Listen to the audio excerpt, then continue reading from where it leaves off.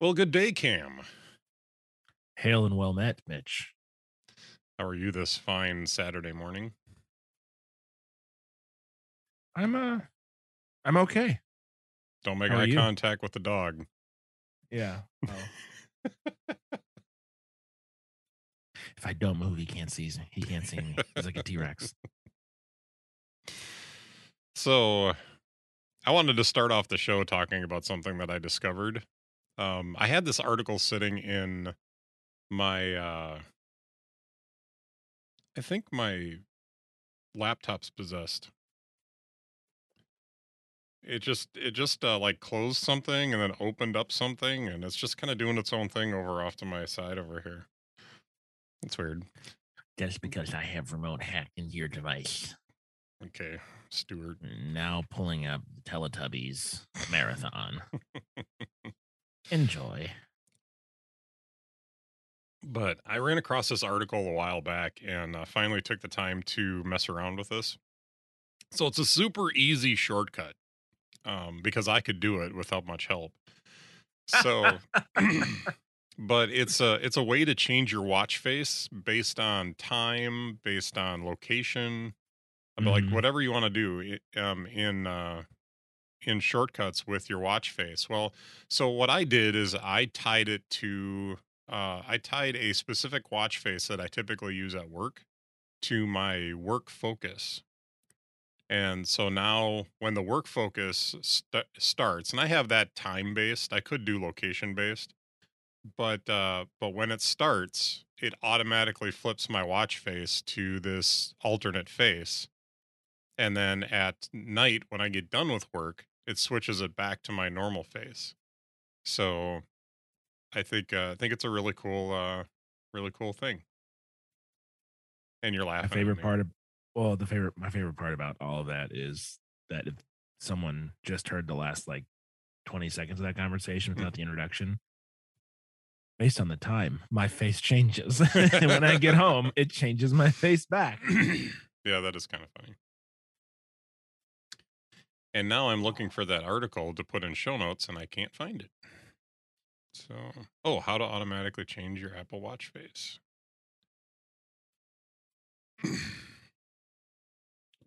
I'll get that in show notes for the show today. That was that was a Mac Rumors article from a while back. But it is a nice segue into our next topic, is it not? Yeah, we are. We're gonna talk about. Well, it's part 2 of our WWDC announcements review, so we'll go ahead and get into that. All right. So WatchOS 9 was the next thing on the docket for that. So, what do you think, man? We've been a few weeks departed from. Yeah. From I think one of the funniest things to me when they're introducing this, it's like 4 new watch faces, new banner notification. Also, you can now search in the podcast app on your watch. Like, why did this? Like, it seems like such a small detail to include in the big news about WatchOS 9. Like, there was all this, new AFib stuff and medications and new workout and metrics and stuff that like is actually important and good and helpful. But they took the time to mention that you can now search in the podcast app from your watch, which I thought was hysterical. You know what my note says about that? What? Podcast app update. It's like I didn't even. It's like, yeah, whatever. I mean, neither one of us uses that, so Yeah. So it certainly wasn't important to us. Oh no, but I mean, I wrote it down specifically because it made me laugh during the keynote. I was like, why are we talking about that? Yeah. But yeah, there's 3 new running form metrics, new way to set heart zones, and you can do like work recovery portions of your routine. Multi-sport workout for triathletes, which I think that's pretty cool. Not that I am ever going to do a triathlon. But anytime we see that that kind of thing, advanced technologically, it's a good thing. Mm-hmm. So, I was Then, excited about it, even though I don't think it's gonna really do much for me. But mhm. No, they also made the fitness app available for all iPhone users, not just Apple Watch owners, which I had, to be honest, didn't realize that was the thing. hmm Because I just had an Apple Watch for a long time. hmm Um, I told you what happened to my first one, right? How it oh died. yeah, yep. There was a drowning incident. A what? A drumming incident? Yeah. Yeah. But I mean, I had that watch for so long that the battery swelled and popped the screen up, which was a known problem, but I didn't know about it until it occurred. Yeah. But so, anyways, it's just nice. I think that now I don't know, how accurate the fitness data will be when it's just the iPhone and not the watch, and I'm sure it's limited, but I think for people that like want to use it for like walks or timing different sorts of workouts that you don't really need the watch for accurate stuff, I think it's super helpful. And you can also like yeah, never mind, I was going to say something incorrect, so I will stop myself before I say something incorrect. I don't want the internet to yell at me.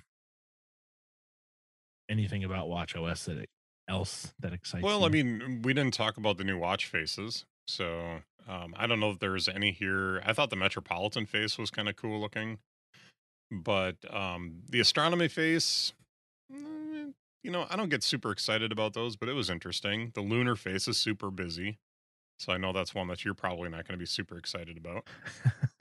The playtime face was like, that's what I need on my watch face is numbers with legs. So You know what, Mitch? You could use a little more whimsy in your life, all yeah, right? yeah. I'm not a big fan of numbers with legs. You don't like to But anthropomorphize your time. no, I don't need that. That's not something I need in my life. Um, New Siri interaction. I think this is a nice little upgrade. That it's taking instead of taking over the entire screen for Siri, now you'll get little drop down banners. You'll get Mhm. the Siri orb at the bottom of the screen instead of it taking over the whole screen. So just nice little improvements. They introduced banner notifications on the Apple Watch. So instead of your notifications taking up the whole screen, now they'll just pop down from the top and then go away just like they do on the iPhone. So I'm digging that. Yeah, it feels like a really nice refinement. hmm And they're bringing rich complications to some of the older watch faces that don't already have them. So I think that's a huge improvement for those that really like some of the older watch faces and such. So that's good. There's going to be the sleep app got an update. So they have included what they're calling sleep stages, which was a big miss in the sleep app up till now. Because they could tell you in the sleep app like, oh, you slept from this time to this time. Now they're going to be able to tell you, well, you slept from this time to this time, but you had deep sleep during this time of the night. You were lighter. You slept lighter during these portions of the night. What time were you in REM sleep? Those sorts of things. So it kind of gives you a little bit more information about the quality of your sleep. So I think that's a Siri good thing. sees you when you're sleeping. He hmm knows when you're awake. Yeah, or she, depending. Yeah. My Siri is a Australian guy, but I still refer to Siri as a she a lot, and my daughter always corrects me. Yeah, No, Siri's a boy, daddy. yeah. Siri is whatever you want it to be. Siri is non-binary. Oh boy, let's move Um, on. AFib history. I think we discussed this briefly when we were going through and talking about the iPhone a couple weeks ago. But AFib history will be a pretty cool thing for those who deal with regular AFib, to be able to track all of your heart health and be able to share that with your doctor. So I think that's a pretty cool thing. Yeah, definitely. And then I think the medications app is going to be really cool too, because this is something that I've wanted and I've played around with a few apps that do this and haven't been totally happy with what has been offered for this. but just having the drug interactions information, being able to get alerts to remind you to take your medication. uh I'm sure it's going to have some way to log the medication so that you know if you took it or not, because that's something that I run into sometimes. Is I get up the next morning, because I usually take my allergy medicine before I go to bed at night. And so sometimes I get up in the morning and I'm thinking, well, did I take it or didn't I take it? And I don't remember. And so having a place where I can log that would be really, really good for me. So that way I'm not doubling up. So, Well, yeah, and that's super helpful too for like when you doubling up on a medicine could cause major issues. You hmm, know what I mean? For for some of sure. the medications. And I also like too that they had this thing called drug to drug interaction notices. Hmm. So it'll tell you like, hey, don't drink alcohol when you're on this drug, or Yep. don't you shouldn't take this drug because you're on this other one, and them together is Hmm. bad.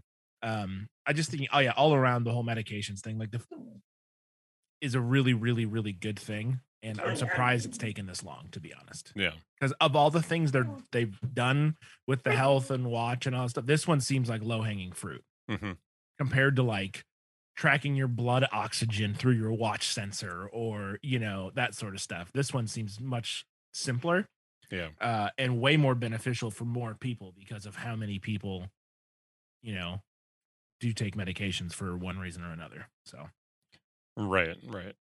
So, it also they also had the ability to share with your family, with privacy in mind.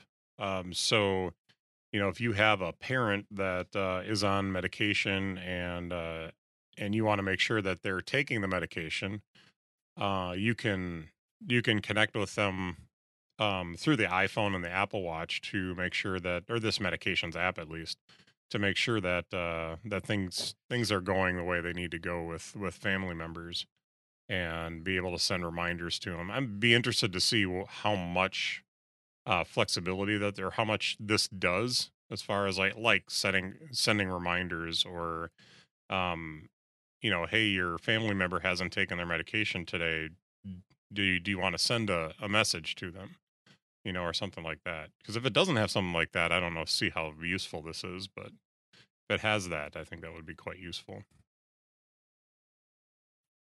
I guess So, we can find out. okay. So one thing they didn't announce in the WWDC keynote that has come out recently, and this isn't an Apple announcement so much as it's a uh, FDA thing, but the FDA gave clearance for the Apple Watch to be used for Parkinson's research, and they've been doing this with ResearchKit for a while. But what this changes is that rather than taking or collecting anonymous information and it being sent through ResearchKit, what this gives the capability of the Apple Watch to do is collect all this information and store it on your device so that you can share it with your doctor. And so, I right away, my dad has Parkinson's, so I right away sent this off to my mom to say, hey, this is something that you might want to keep your eye on and talk to your doctor about, Yeah, and that's awesome. see if that's something that would be useful. Because when you have with Parkinson's, there's jitters that come along with it. There's difficulty.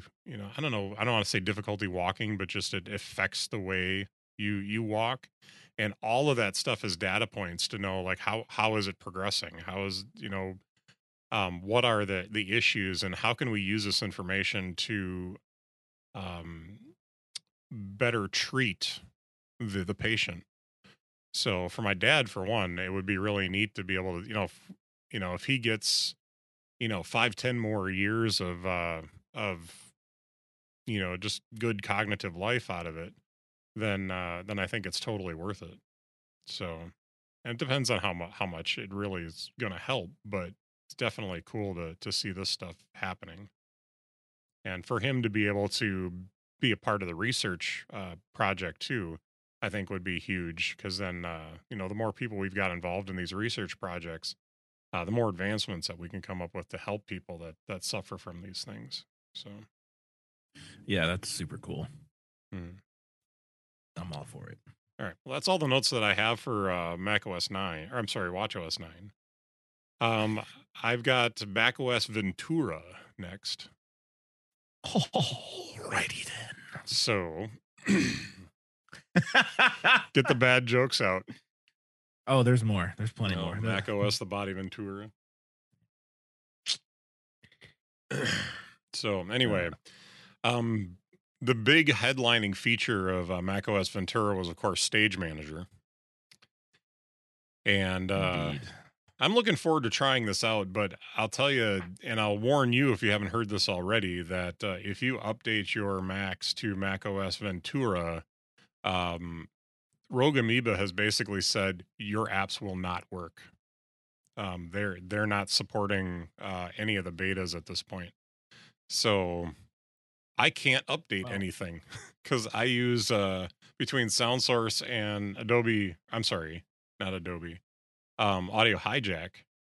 I mean, I'm recording with Audio Hijack right now, so I would have to completely change the way I record if I'm going to update to macOS Ventura before the release, the official release. Well, I'm still waiting for Isotope to get some of their stuff to work on Monterey.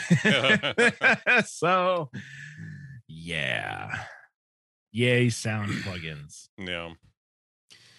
So that's where we're at with that. But Stage Manager, I think, what is your opinion of Stage Manager on the Mac? I mean, we've talked about it on iPadOS a little bit, but I'm not updating my Macs to Ventura right now, so I'm not saying I that you know. tried it, but like, do you think this would be a useful thing on the Mac? I think potentially. I mean, like I said, I love it on the iPad. And my iPad or my MacBook Air is only slightly larger than my iPad screen. And so it's a little tight on the iPad, the 11-inch, for sure. And my MacBook Air is 13, so it's a little bit bigger. And I love it on my external display. Right. So I would imagine, as it functions the same on both devices, that if I like it on the iPad, I would like it on the Mac as well. And I think the good thing about it on the Mac is that window resizing has been a thing on the Mac forever. And so a lot of the weird bugs on iPad OS about resizing the windows and that sort of stuff, I would imagine are not there on the Mac because it's not new. Yeah. The one thing I will be curious to see how it works is on the iPad, when you move and drag apps, it kind of like moves them for you a little bit and like does what it thinks you want it to do. And obviously that is not the way it works on the Mac now, without Stage Manager. So I wonder if that's going to be the case on the Mac, is that it's going to kind of move your windows for you. But yeah, I think the success of Stage Manager on the Mac is going to have 100% to do with screen size. Because, I have, like, on my 27-inch iMac, I don't have any problems. Like right now I'm looking at you in one window, and then I've got Obsidian open. I've got, our numbers dock for the show dock open. I've got behind that I've got Safari. So I've got some tiled windows laid out. On my MacBook, I tend to use spaces a lot on my MacBook. So I'm using a lot of full screen apps, split screen apps, stuff like that. So do you want to address this on the podcast? My dog just, my mouth was open and everything. Just, the look on your face. So his dog jumps up on his lap and is crawling across his lap, and then all of a sudden you just see Cam, his face just scrunch up, and he's pulling his shirt up over his nose, and so putrid. So it looked to me like your dog passed gas right in your face.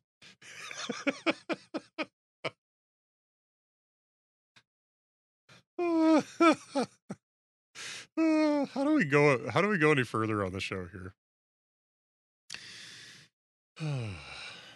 There's some comedy in that.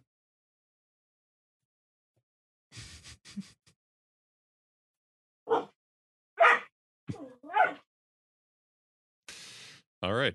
Anyway, stage manager, I was saying, would I think plays a part in a larger screen for sure. In the smaller screens, I don't see that it's going to be as useful. So, so that was basically my conclusion to all I was saying. But,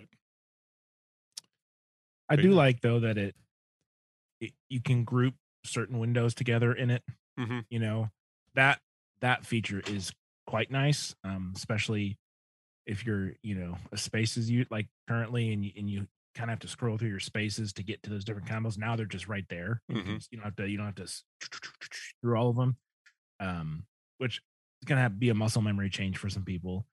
If they choose, and that's the other thing too, is you only have to use Stage Manager if you want to use it. It's Right. not the default. It's Which I think is actually making it opt in instead of opt out is a really smart move. yeah. So if you want to use it, you can. If you don't, guess what? The traditional experience is the default. Yeah. So The only default really is the windowing. If you want to use spaces, you have options to be able to do that. If you want to use the stage manager, you have the option to do that. It's just yet another way of managing your windows. So I'm interested to see if anybody comes out with an app that makes some kind of layer on the older Macs that can't update to Ventura that will do something similar. Kind of curious to see if somebody comes out with something like that, because like we discussed on the last episode, my MacBook Pro is just barely misses the cut for Ventura. So I got a 2016 and it's a 20, you need a 2017 or newer.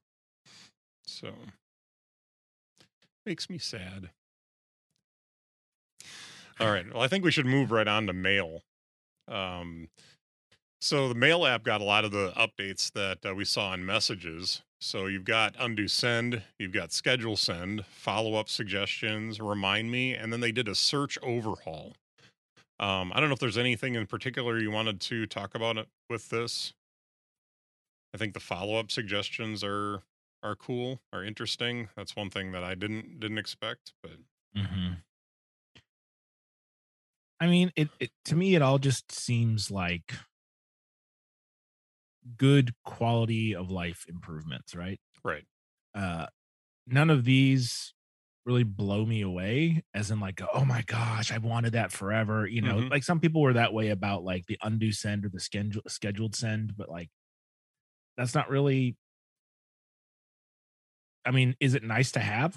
Yeah, because the one time you do say something stupid or Hmm. autocorrect gets the the best of you, um, it'll be nice to have the undo send instead of the awkward, follow up. But it's all good improvements and good steps forward. But again, Hmm. not gonna, you know, change my life. Yeah. It's just email. I wish it would go away. Hmm. No, and I'm really tempted once I get everything updated to the next operating system. I'm interested in trying the mail app. I've been using Spark for years, so Hmm. I'm interested in trying it and seeing if some I think there's value in using the built-in apps versus using third-party apps. And since they're starting to get to a point of parity with some of the features that I use, at least, it might be interesting to try it and see, how does this rate versus a good third party experience. So I think there were two. I mean, there was the overall theme of collaboration with a lot of the app updates in macOS Ventura and iPad OS and a few others. But Safari is the next thing on my list, and collaboration was definitely one of the things that they talked about. But I think the interesting one that I want to try with you sometime is shared tab groups. Yeah, this was pretty neat.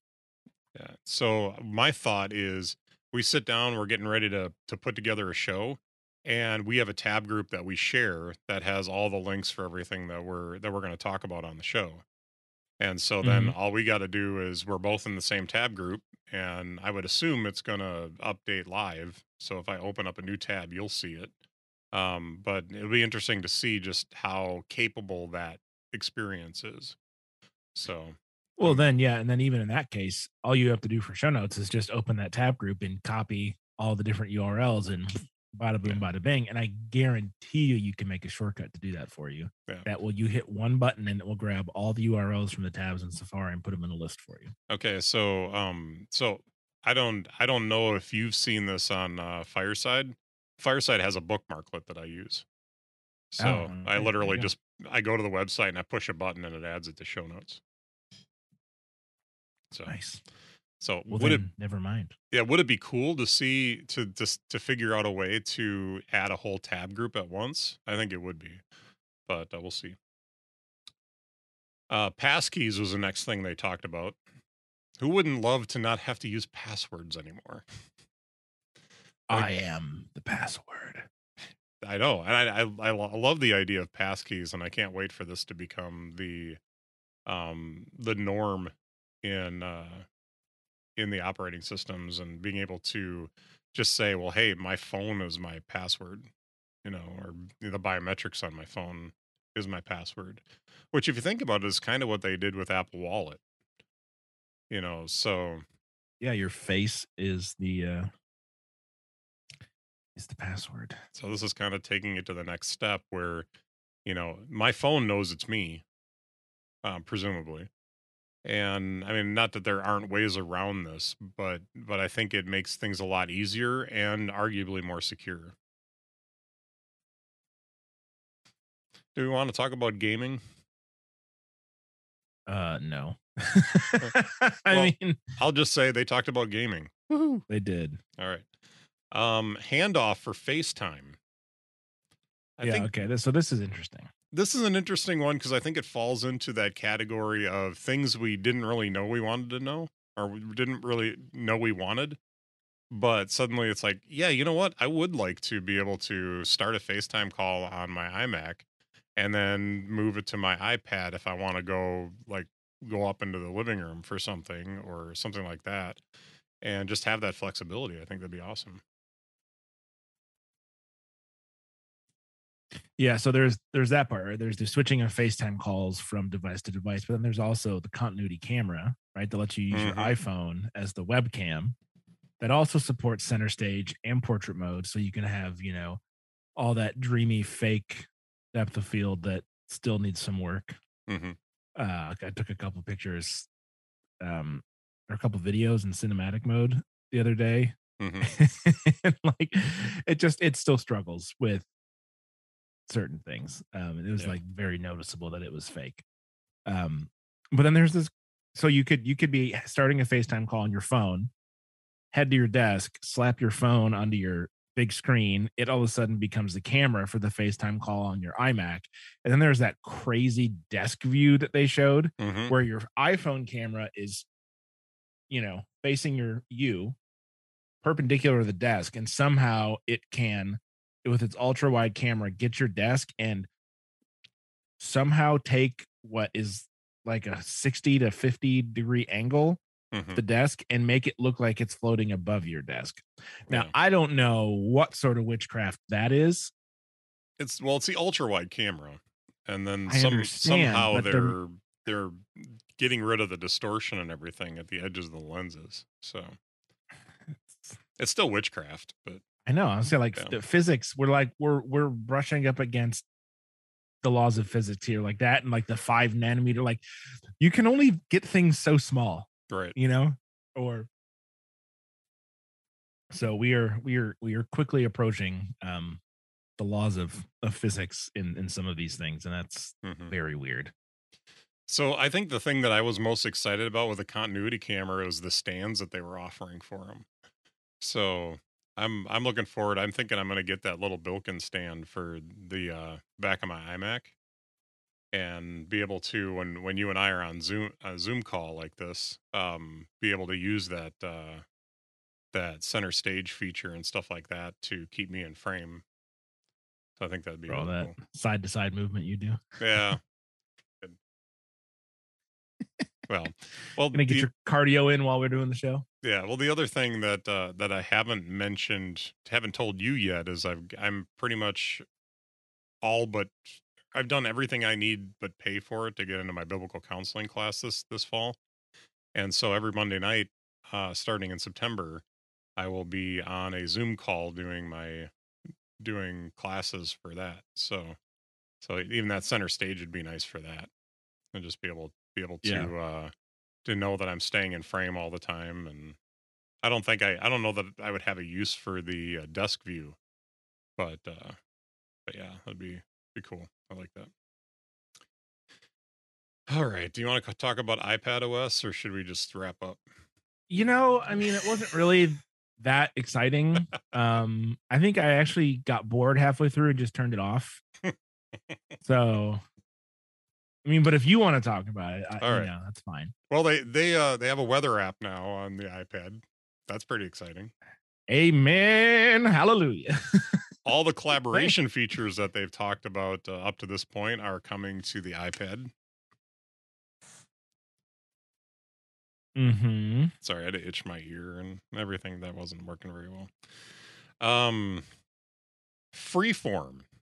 What do you think about the Apple having a whiteboard app for their?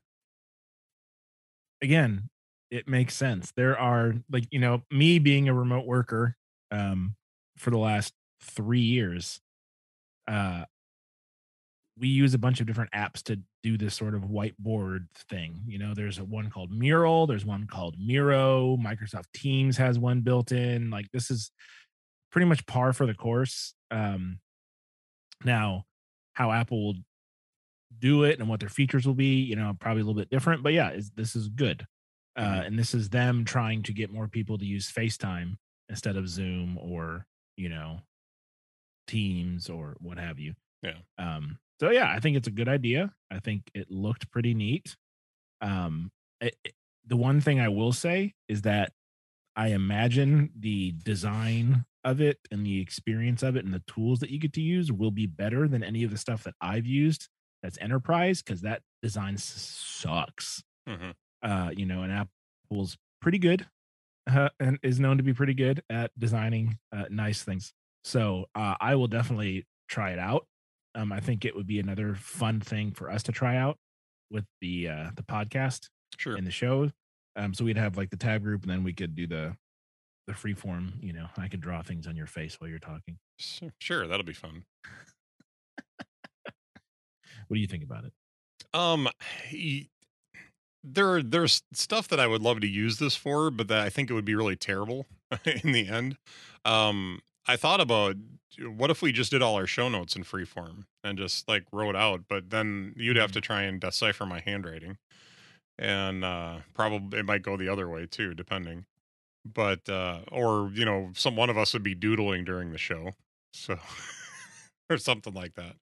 So it would I don't know that it would be terribly useful. I think we just swapped over to numbers for this, which I think the collaboration on numbers is working pretty good. I don't have any complaints, but I don't know. It'll be interesting to try. I'm willing to definitely try it for whatever we want to play with it and see what it does.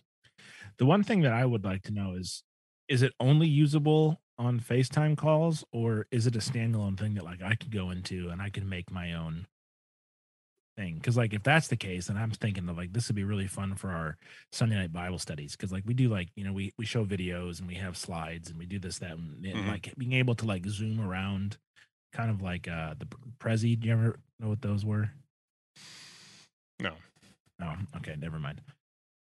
But like being able to like have here's the slide that we're talking about, and then I can move over and show the video, and then I can come down here and I can like handwrite things down for people.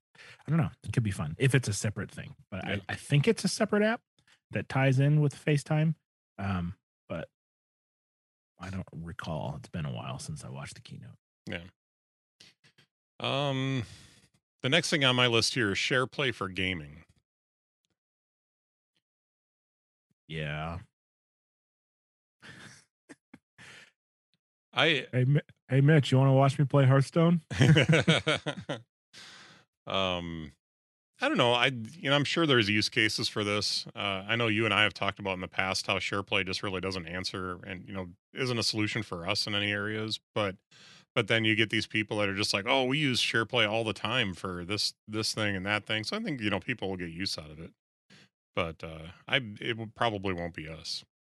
So they did talk about desktop class app features, which I think I haven't heard a single podcast really talk about this well, because it's kind of an obscure. To say that title kind of obscures a lot of things, but it really comes down to all these little features that we're used to in Mac OS that have not come to iPad. Some of them are starting to come to iPad. So I don't know if you have any examples of this, but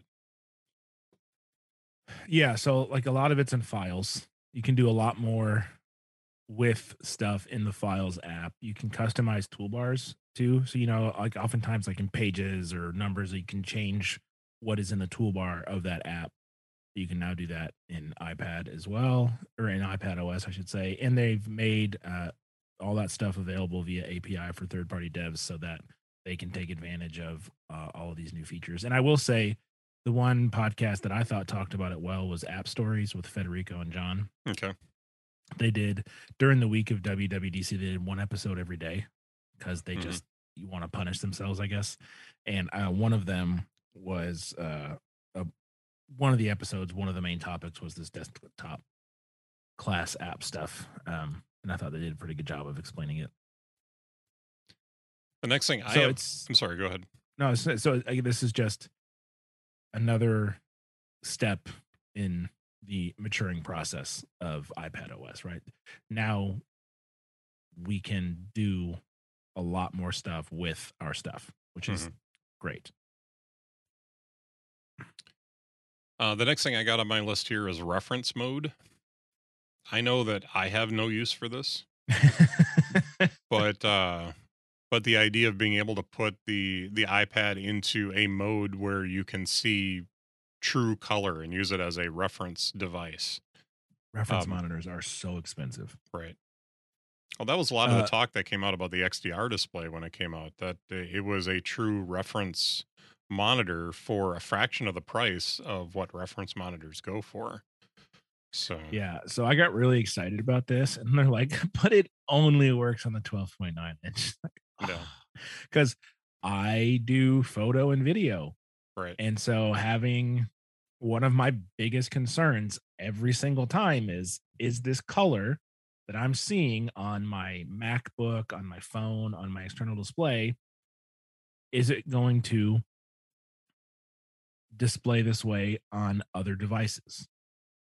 My mom's Windows machine, someone's Android, or like the cheap, whatever, because color is really important hmm in those settings. And so there's a reason why reference monitors, you know, cost as much as a captive audience, hmm Uh so not that I'm making anything, for Hollywood, but when people pay me to make videos for them, I sure would like the color to be accurate across as many devices as possible.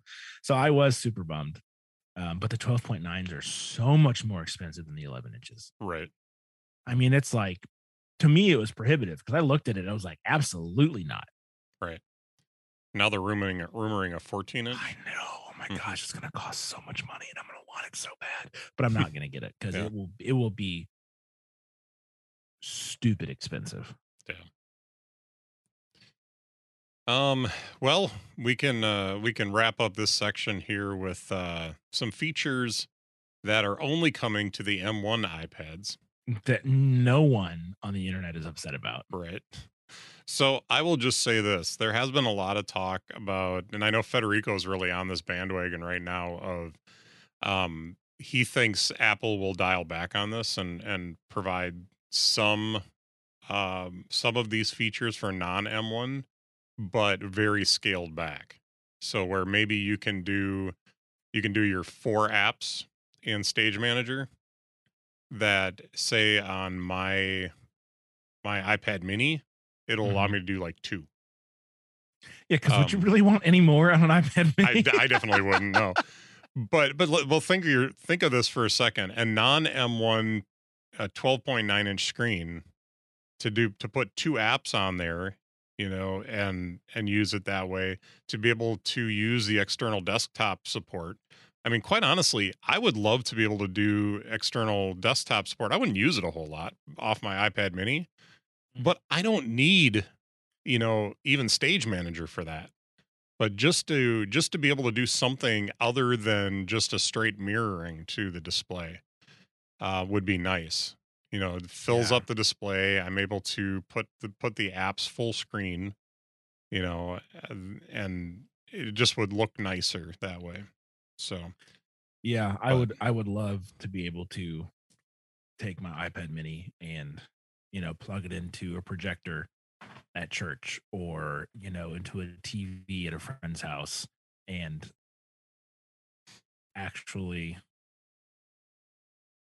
have an external display, It's just there, again the whole there's some modular. there's some exceptions to this. I mean, you can use like, um Pages. Is it Pages? No, Keynote. I'm sorry. I don't use these apps enough. Keynote has the ability to send just the slides to a Yeah, screen and format I itself to that screen. But that's very app specific. mhm. Dude, what do you want? The trick though is you would have to have a Bluetooth, mouse and keyboard Right. in order to take advantage of the external display because obviously you can't be touching the TV or the projector screen. Correct. But I'm sitting here with Universal Control set up, and I've got 3 displays on Universal Control. That just becomes a 4th display. And Mhm, so I can just pop over there and make some notes and, whatever I'm using it for. And that's off on my TV off to the side over here, and mhm. do that way. Now, would I do that all that often? Probably not. I AirPlay to that TV every once in a while from my iMac for stuff. So that probably would be the way that I'd use it if I did. Mhm. But that TV is such a low resolution that for me to use something like that, it's either the letters are huge, which, I'm not arguing with because I'm sitting this far away from it.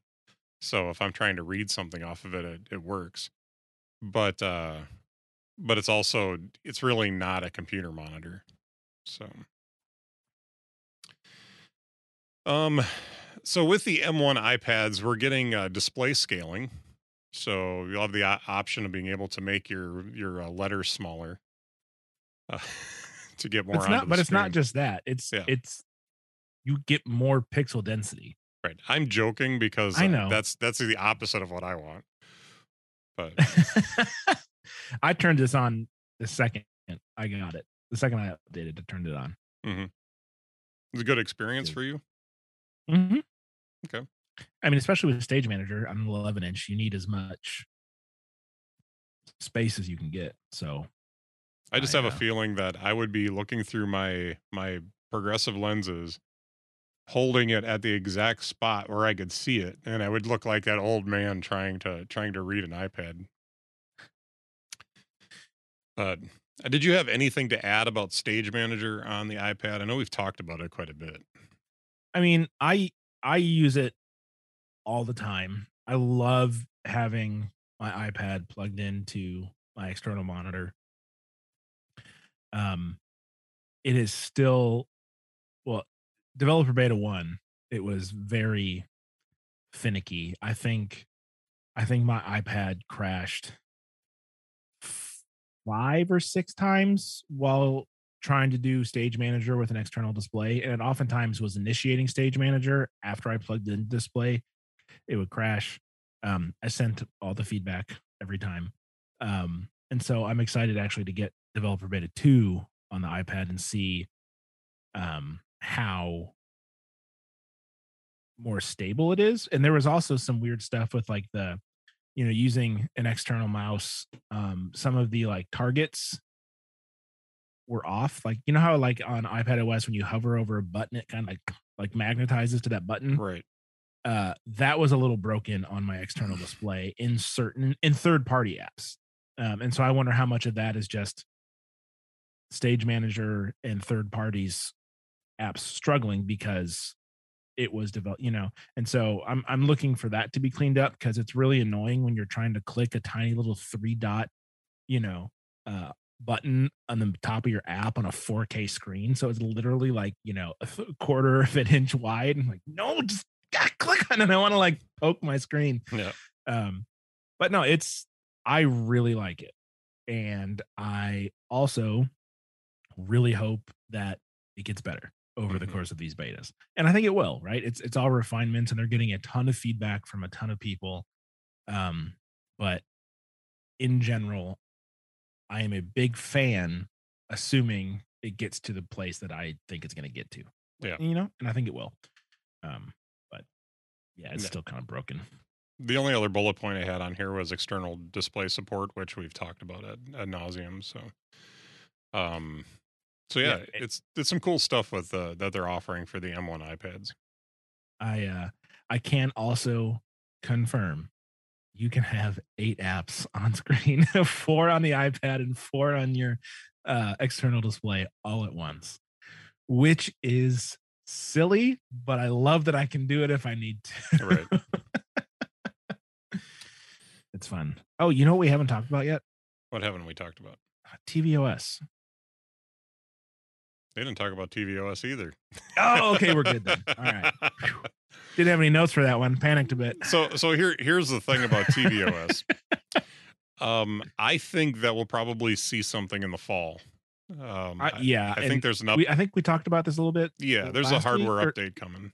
So I think you are spot on with this because there just has to be, right? And like the only other option is that they don't care and that the Apple TV is not a thing anymore. And I just don't believe that that's the case because with them pushing into all the services revenue that they've got, they can't afford not to have the Apple TV in the lineup.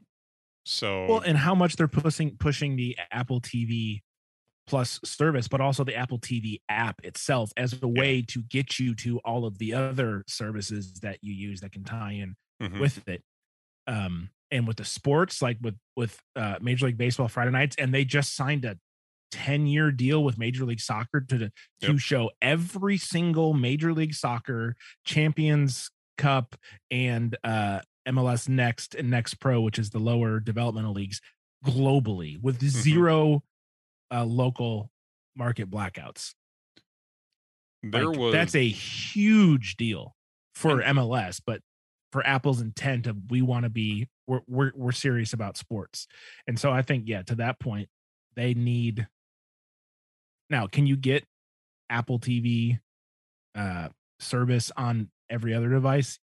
Sure you can, but why not control the experience completely with your own hardware like the Apple TV as opposed to relying on, a Vizio smart TV or an Amazon, like whatever the case is. Apple's a control freak, so I would hope desperately that they keep the Apple TV and that they do, like we've said, give us that dashboard home view. Please, please, please. I just want to have pretty things on my TV that I can look at. So the other thing, there's been rumors flying around here the last couple of days. One story said that there's no Sunday Night Ticket coming to Apple TV. There was another story saying that Apple TV Apple finally made a bid on Sunday Ticket. The story seems to suggest that what is going on right now is that Apple's made their bid. And the NFL has not gotten back to them yet. So it's kind of sitting in limbo right now, was what I'm understanding. So I would not be surprised if we start seeing rumors here in the next week or two of what the decision is. And of course, I don't think they're going to announce that probably until maybe they'll make an announcement in August. They would have to make it in August because Well, it starts in September. So what you're saying is, because I know DirecTV's contract with Sunday Tickets, is it already done? Like, is there no Sunday Ticket for this coming season as of now? I can't answer that question, unfortunately. Because I'd seen rumors about who was going to take Sunday Ticket from DirecTV and all that sort of stuff, and people were assuming it was going to be Amazon or Apple or one of those types of companies. But man, if Apple landed Sunday Ticket, dude, that would be so much more money for the company that already has all the money. Yeah, CNBC reported 20 hours ago that Disney, Apple, and Amazon keep waiting as NFL considers Sunday Ticket offers. So those are your three big players right now that are bidding for the Sunday Ticket: Disney, Apple, and Amazon. And I wonder what they would charge. Because you've got the base, Amazon Prime Video that just is included in your Prime subscription. But you can rent and buy movies. Disney Plus, is $80 a year, or you can bundle it with Hulu and ESPN Plus, right? And then you've got Apple TV Plus, which I don't even know how much that costs a month. Apple TV Plus is $5. Okay, so it's at the same price as like Peacock and yeah. Okay. Well, it's not they don't need to make money on that. They just need to keep it even. They don't need to be making money. Right. Well, but my point is like, so you've got the base Apple TV Plus, the MLS subscription is going to be in addition correct to that $5 a month, but everyone will get free games. It's just, if you want all the games, right, you've got to pay and they still haven't announced how much that's going to be per month. So they're going to charge money for Sunday Ticket if they get it, but so it's not for this season. It looks like DirecTV still has it for the 2022 season. I was going to say there's no way we'd be this close to the season with no deal done. Yeah, this is more likely going to be for the 2023 season. Gotcha. Yeah, that makes more sense. And I'll be honest with you, I'm just reading headlines that I see on Google. I didn't go into any of the stories, but all the headlines seem to suggest that that DirecTV still has it for 2022. There's one Sports Illustrated story: Apple likely to acquire NFL season ticket or Sunday Ticket after the 2022 season. So I think that's pretty definitive. All right. Well, I think we need to move on and get the show wrapped up. So let's go ahead and talk about what's delighting us today. So we have a shared pick today for what's delighting us, which I think is pretty cool. And I don't have a spoiler horn, so maybe I'll have a spoiler jingle. Do you have a horn over there? No, but I got one of these. That's us opening the spoiler door. Oh, okay. You have been warned. If you don't want spoilers, you should stop now. Yeah, we're at the door. We haven't said what we're going to talk about yet. We are talking about the Obi-Wan Kenobi show on Disney Plus. Hello there. Hello there. Unfortunately, I'm doing the backup recording on my my Tascam Mixcast, and I can't switch over to the bank of sound effects that has that, so I can't play that. But anyway, so what did you think, man? Really good overall. I really liked it. I didn't realize until like the 4th or 5th episode that this was a limited run. I thought it was a new show that was going to have like multiple seasons, like The Mandalorian, right? I didn't realize it was just a super short, 6-episode limited series. So I was kind of bummed about that. But I will say this: when we were talking about this, I think 2 shows ago, and you were telling me about I had seen the first 2 episodes already, and you hadn't, and you were telling me about the book, and what I was like, oh my gosh, he's gonna be so happy because like everything you said happened in the show. Yeah. So I wanted to get your thoughts on that. Definitely the broken down Obi-Wan Kenobi, who is just messed up with guilt over Anakin's death, and essentially feeling responsible for killing his brother, his friend, because he turned to the dark side, and feeling responsible for him turning to the dark side, and just all of that guilt sitting on him for this. He basically disconnected himself from the Force, or was disconnected from the Force, because of his feelings and because of how he, dealing with all that. Well, and because of, the Inquisitors. Yeah. Well, that helps So, too. Yeah, because you yeah. don't want So, to e draw attention. yeah, lots of guilt and shame, and also slight life preservation. Yeah. And I'm looking up because I've heard rumors that are planning a second season. So Oh, okay, good. let me double check that before I say anything definitively.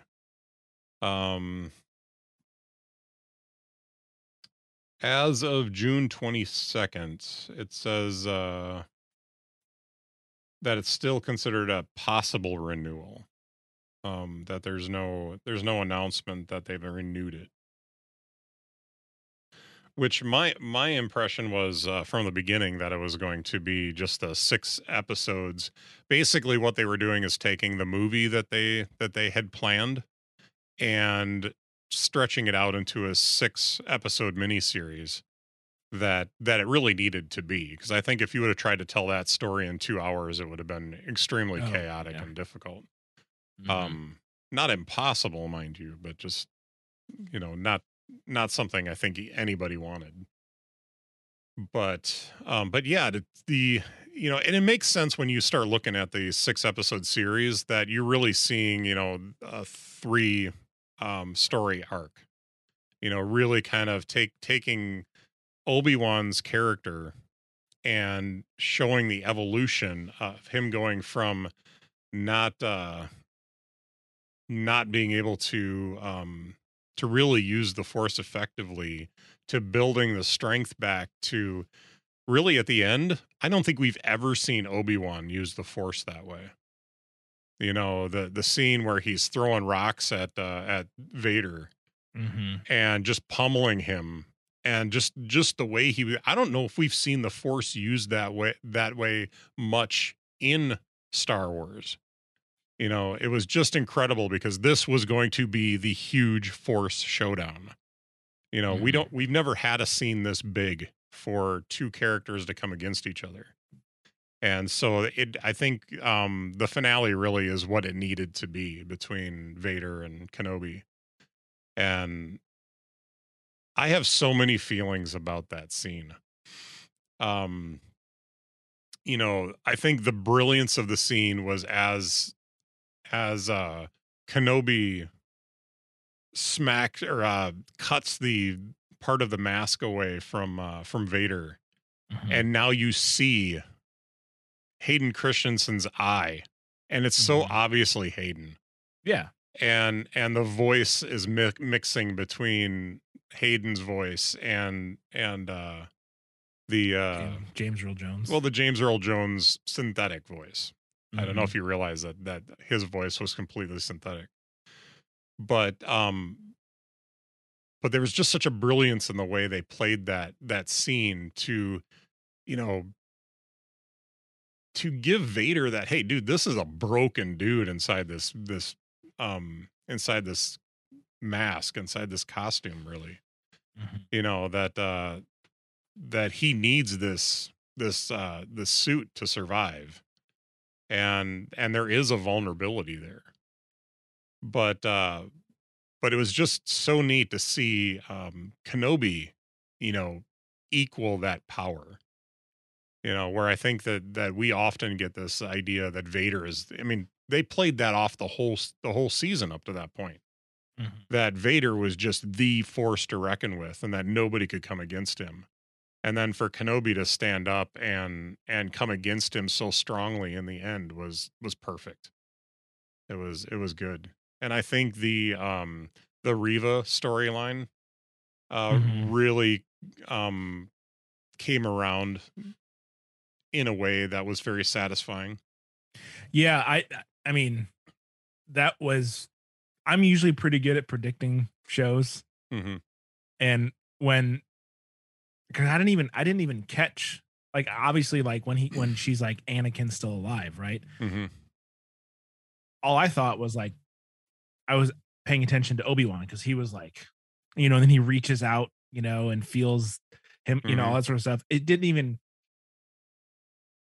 occur to me that the only person that would know he's Darth Vader is like Obi-Wan, Hmm. and or like, that she shouldn't know who Anakin Skywalker is. Right. It didn't even cross my mind. And then they're talking through the blast door, and I was like, oh my gosh, like the whole young, oh my gosh, it surprised me very much. But that explains, because I was like, this girl is nuts. Right. Like, she is so hyper focused and so zealous, right? To at first it's to appease Vader and to become Grand Inquisitor, and then it's like, oh no, she's on a murder mission to kill this guy, Yeah. and she's using all of this as a way to get close enough to. I was like, man, I did not see it coming, and I was like, this explains her drive Hmm. so well, and it Yeah. was such a satisfying twist that we got to see it play out even further. Yeah. And then in Um, episode 5 to have to have him or to have her attack Vader, and mhm, obviously that wasn't going to go well for her. Um but to have her attack Vader, be broken, mhm, she got stabbed, but nobody dies in sci-fi. But not unless it serves the story. exactly. But but for to have her left in a lump and then get this little bit of information about where Luke was, and then to have her go back to in episode 6 show up on Tatooine. I thought it was really incredible how they managed to um keep the location of Luke secret, or Leia for that matter. Keep those two characters still secret from Vader, but somehow we have this Inquisitor who knows all this stuff and is actively pursuing these two characters, knowing that Kenobi will respond to that, and that I honestly think that she wanted to kill Vader and Kenobi, because Vader for obvious reasons, but Kenobi because she blamed Kenobi for the fall of Vader. Mhm, And so neither one of these two people were on on her friends list by any means. So I think she really would have opted to kill both of them, mhm, but to have her in the end, the grace and the mercy that Kenobi showed her, won her over. And she, his exchange with her about how are you any better, going after these kids. Don't you were all your friends were killed in the Jedi Temple.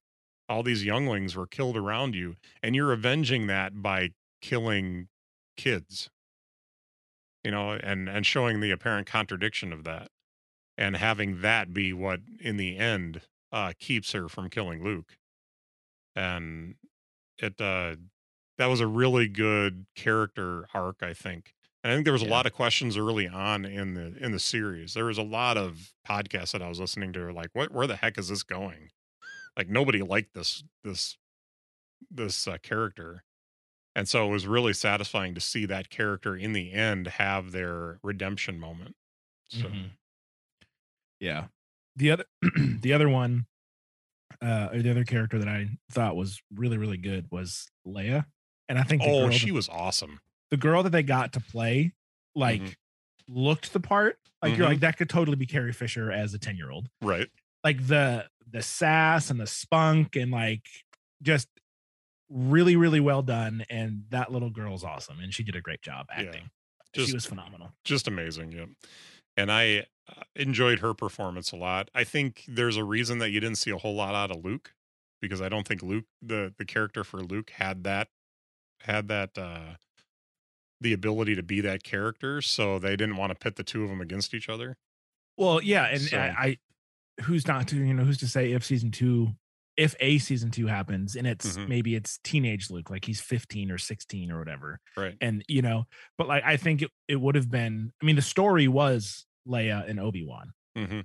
and then everything that, happened to them. And so I think we got to see the beginning of Leia becoming, you know, senator and, Yeah. all that sort of The stuff. princess, yeah. Exactly. She's And obviously so the princess, but becoming the princess that we knew in A exactly. New That's going to Hope. lead the rebellion. Mhm. Um so I think it would have been, to like, as you said, a disservice to try and make it a story about her and Obi-Wan and then Vader and Riva and then also Luke. Luke was just the sort of like just a brief touch point here and there, you know. Um Story starts on Tatooine with the Inquisitors and Obi-Wan, and then it ends there. And the way they ended the show, just I laughed so hard when he walks up with the little, The plane little toy ship, and yeah. hello there. And that's Hello just there. how it ends. I was like, yes, I they did it. They did it. They leaned into the meme and they did it. so Wednesday morning, I was sitting with my iPad in my lap, watching the show because we had our in-laws over, so they were in bed yet for the most part. I think I got about halfway through the show before my brother-in-law got up. Well, he hasn't seen any of it yet.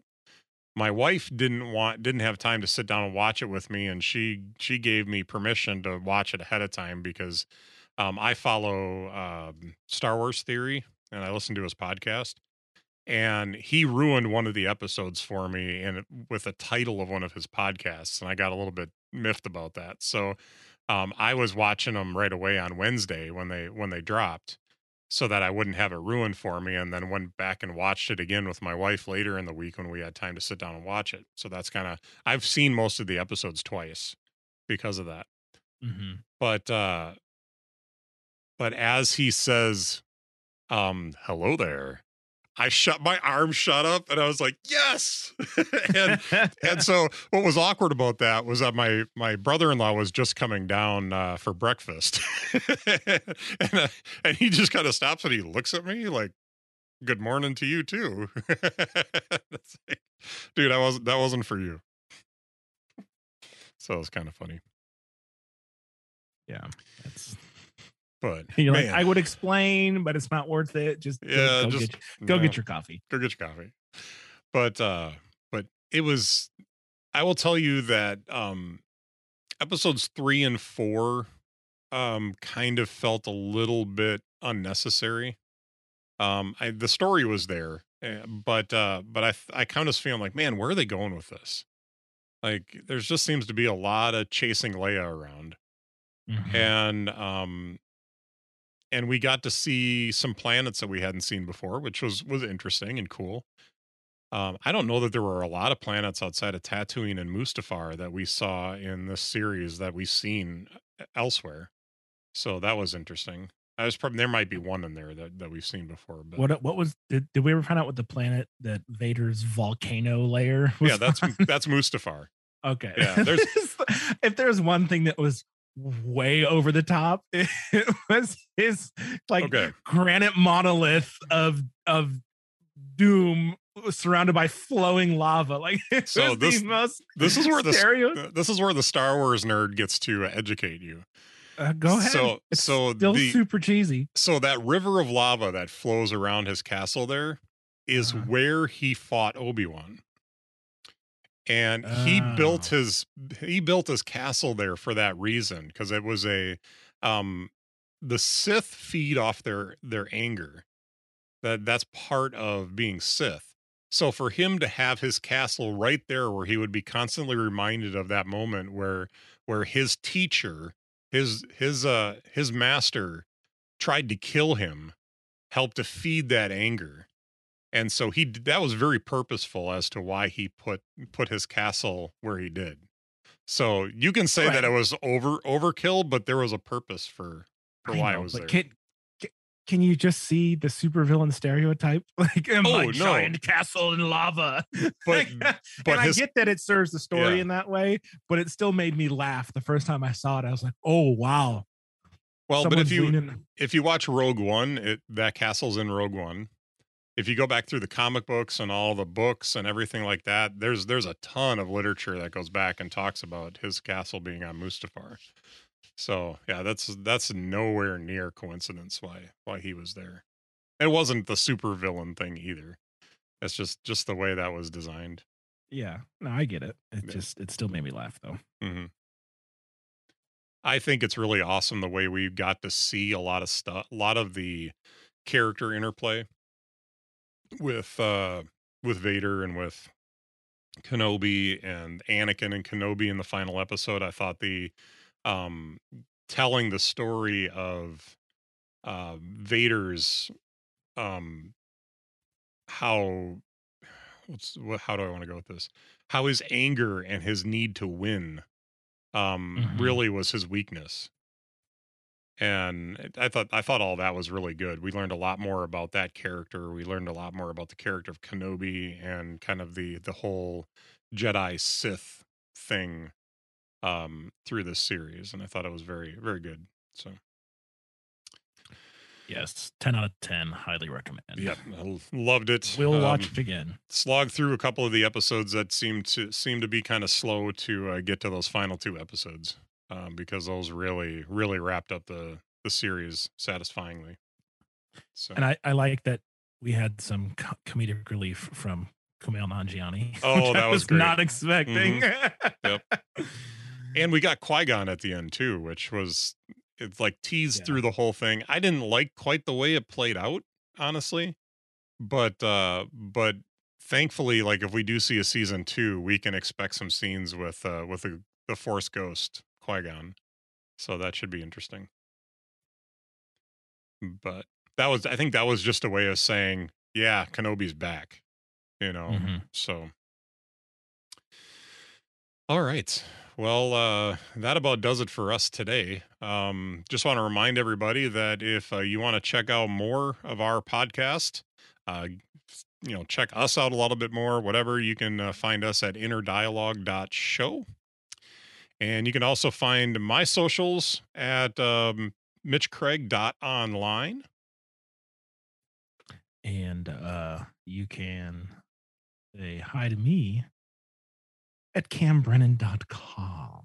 Yeah, you can check out everything that we've got going on our websites. So, Cam, it's been a joy to discuss Kenobi with you and to wrap up our discussion about WWDC. So, you have a Indeed. wonderful day, sir. You as well. All right. Peace.